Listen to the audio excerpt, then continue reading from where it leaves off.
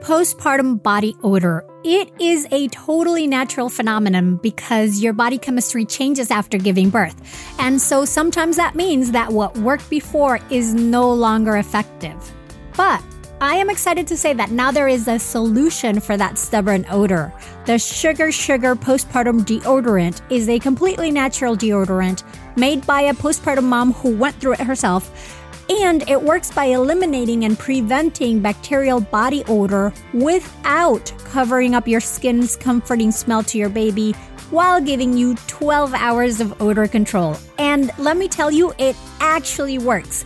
Here at the house, we've all been trying it and loving it. Now, before you think, ew, you're sharing a deodorant with your husband and daughter, let me explain that this full-body deodorant comes in a convenient pump applicator that lets you apply it anywhere on your body with no bacteria traveling on the deodorant, so no ew involved. We also love that the Sugar postpartum deodorant has a delightful natural scent of USDA-certified organic extracts that smell like a pink sugar cookie with lemon frosting. I thought this would be a little strange, but it's actually amazing. Also, the Sugar postpartum deodorant is free from artificial fragrances and any kind of xenoestrogens or herbs that can interfere with breastfeeding. Find your Sugar postpartum deodorant at postpartumdeodorant.com. That's postpartumdeodorant.com and use the code BIRTHFUL for 20% off through the month of May. Get your Sugar postpartum deodorant now at postpartumdeodorant.com and start smelling more like yourself again. Hello, mighty parent or parent-to-be. Welcome to Birthful. I'm Adriana Lozada, and here we are at the last episode of our Care Providers series. And this is going to be one of those short yet powerful episodes that I do by myself from time to time to help close out the series.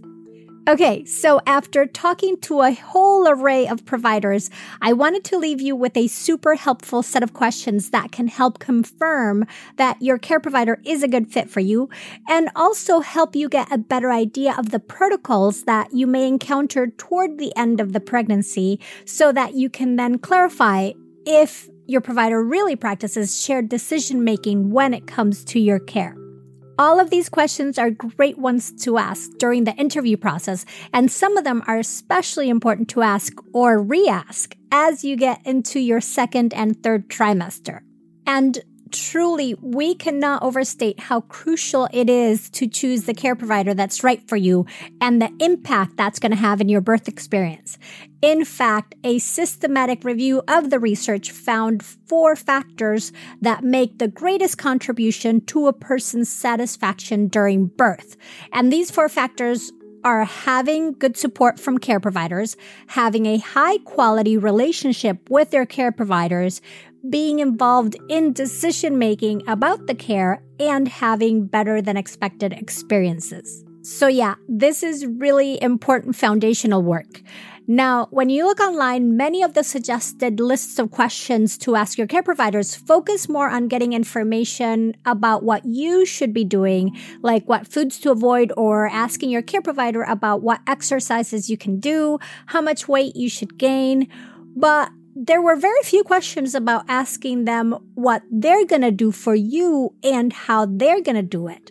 And because being involved in decision-making about your care is something that you can assess on a constant basis and even during the interview process, I wanted to give you a list of questions that can help you figure out if things are being done just because or because they actually make sense in your care and whether you get to have a say, which of course you should. If you don't have a care provider yet, or you're wanting to switch care providers, what you should ask them for is for an initial consultation instead of an intake. And that way, the approach will be of answering your questions with ample time. So the first question would be to ask them how many births they did last month and how many of those were primary cesareans, how many vaginal deliveries, and how many inductions. And that's going to give you a nice picture of what they tend to do more. So if you're looking for a vaginal delivery with non-induction, you're going to get a sense if that's something your provider is really going to support. Then my second question is, do you regularly work with doulas, and who would you recommend? If they say, oh, we don't work with doulas, or you get a sense that that's not something they're open to, they are then telling you that they will limit your labor support. And as we know from the research, having good support is really important. So that is kind of a red flag, especially when caregivers don't spend a lot of time in the room, and you are going to need other people around you to give you that support, not just your main care provider. My third question is, as your due date approaches, what can you expect? Do they have policies around going past 40 or 41 weeks? And some examples of that would be automatically sweeping your membranes at, say, your 39-week appointment, or that towards the end of your prenatal care, you start getting cervical checks at every appointment, or that they tend to do inductions for due dates just because you're however many weeks along, not because there's a specific reason of why an induction is recommended. Postpartum brain fog. Did you even know that was a thing? But I'm guessing that if you have little ones at home, you're probably feeling it, along with the increased mental load of trying to be a multitasking caregiver, facing the stressful demands of everyday life. And that's without even considering the added lack of sleep. It's definitely a lot, which is why I'm so appreciative of Needed's cognitive support supplement, created to help support key aspects of cognitive health like focus and attention, brain health and memory, and even alleviate brain fog and eye fatigue. Now, what makes Needed's cognitive support so unique is that, unlike many other cognitive support supplements, Needed's is appropriate to take while breastfeeding. In fact, it was designed with this in mind. But don't just take my word for it. In an in-market study, 92% of people taking Needed's cognitive support saw an improvement in overall cognitive function, with 78% seeing an improvement in mental clarity, aka brain fog. And of these many positive reviews, my favorite is one that says, quote, "This is my third postpartum period. This is the best I have felt mentally and physically, despite now having 3 kiddos to care for." End quote. Basically, taking Needed's cognitive support is an easy way to help reclaim your brain during postpartum. Head over to thisisneeded.com and use the code BIRTHFUL for 20% off your first month of Needed products. That's thisisneeded.com and use the code BIRTHFUL for 20% off your first month of Needed products. Another question you can ask is at what point they talk about the artificial induction of labor and what are some reasons for inductions. And that piggybacks really well on the previous question. Going past your due date is not a reason for an induction, and neither is necessarily the assumption that your baby is big. In fact, the research tells us that the perception of your baby being big leads to more cesareans than your baby actually being big. You know, when you weigh them after they're born, they're like, no, this baby wasn't so big, but we thought they were big. And so therefore there was an induction or a cesarean. Another question you can ask is if during labor you'll be able to move about freely and eat and drink. We know movement is really important in helping labor flow and helping baby move down the birth canal. So it's really important that you are able to move about freely. And then there's a lot of debate and research around eating and drinking during labor. It depends on what interventions might be in place, but if you are having a low risk, non-interventive birth, you should be able to eat and drink. And if they are against that, then that requires a deeper conversation.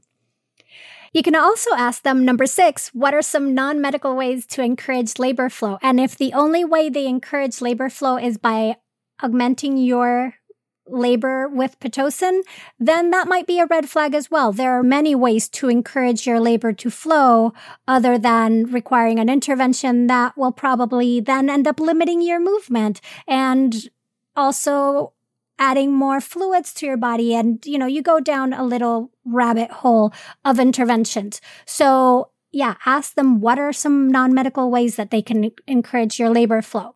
Number 7 would be, do you have a favorite position for the pushing stage? And in what other positions do people often push in?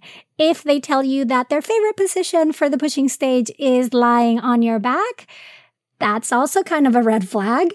You should be able to push in whatever position you like. And if they can't come up with other positions, then that is something to consider. A good shared decision-making answer would be, there's no one favorite position. People push in all sorts of positions, and it would be whatever position you're comfortable in. And also, we're probably going to try several positions because pushing can take a bit of time, and that involves movement. And my last question, number 8, is how soon do they usually clamp the cord after birth? And have they ever waited for the placenta to be delivered before clamping and cutting the cord? The reason why I threw that question in, even though it relates to things that happen after the baby is born, is because I find that shared decision-making might really be fine and go throughout labor, but when it gets to the point where baby's already been born and baby's looking fine, a lot of things are done very quickly without asking questions and without your input. So this might help suss that out. We know that delayed cord clamping is very beneficial for babies, but that delayed cord clamping can mean different things for different people. So a provider might be thinking that 30 seconds is delayed cord clamping, while you might be thinking that 5 minutes is delayed cord clamping, and there's a disconnect. Getting behind the actual amount of time is going to be helpful to you. And my bonus question is to ask them if they're doing any anti-racism work individually in their practice, or if any work is being done by the hospital or birth center where they work. Because we know that racism is a key component of why we have such awful perinatal mortality and morbidity rates in this country. So that's an important question to ask, especially if you're a person of color. Now, regardless of what answer they give you, listen to the language that is being used. Is there shared decision-making happening, or are you just being told what to do? Are the answers vague? Are they gaslighting you? Are they using scare tactics, being patronizing, dismissive, or even getting angry? Of course, all of those things are red flags. Continue to check in with yourself, especially as your due date approaches, to make sure they are still practicing shared decision-making in your care.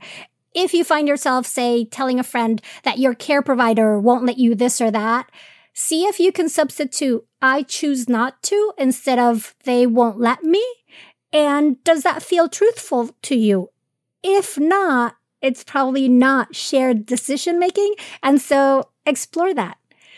If you find yourself being coerced into interventions, 2 great questions to ask are, is my baby in danger? And am I in danger? And if the answer is not a definite yes, then you have time to explore your options. Remember to use your BRAIN acronym to figure out the benefits, the risks, the alternatives, and to get more information or use your intuition and ask what happens if you do nothing, or what happens next if you agree to that, what is being suggested. And so, ta-da, this wraps up our Care Provider series. Next up, we're going to be talking about supporting your body during pregnancy, so stay tuned for that. You can connect with us at Birthful Podcast on Instagram. And in fact, if you're not driving, why not take a screenshot of this episode and post it to your Instagram stories, sharing your biggest takeaway from the episode. Make sure to tag at Birthful Podcast so we can see it and amplify it. You can find the in-depth show notes and transcript of this episode at birthful.com, where you can also learn more about my birth and postpartum preparation classes and download your free postpartum preparation plan. Also, if you find this podcast to be an invaluable resource for you, the best way to support us is by taking any one of my perinatal classes, doing one of my doula workshops, or trying out some of the wonderful products made by our sponsors. This is what allows us to continue doing this work. Birthful is created and produced by me, Adriana Lozada, with production assistance from Asia Plati. This episode was produced in part by LWC Studios, Paulina Velasco, Virginia Lora, Cedric Wilson, and Kojin Tashido. Thank you as always for sharing and listening to Birthful. Be sure to follow us on GoodPod, Spotify, Apple Podcasts, Amazon Music, and everywhere you listen. And make sure you come back for more ways to inform your intuition. Hey, Mighty One. Did you know that if you started listening to one Birthful episode per day at the start of your pregnancy, your baby would be about 3 months old before you got through all of them? That is so much Birthful. So to ease us into the summer and to help you catch up on your listening, we're going back to releasing 1 episode per week instead of 2. Now you know.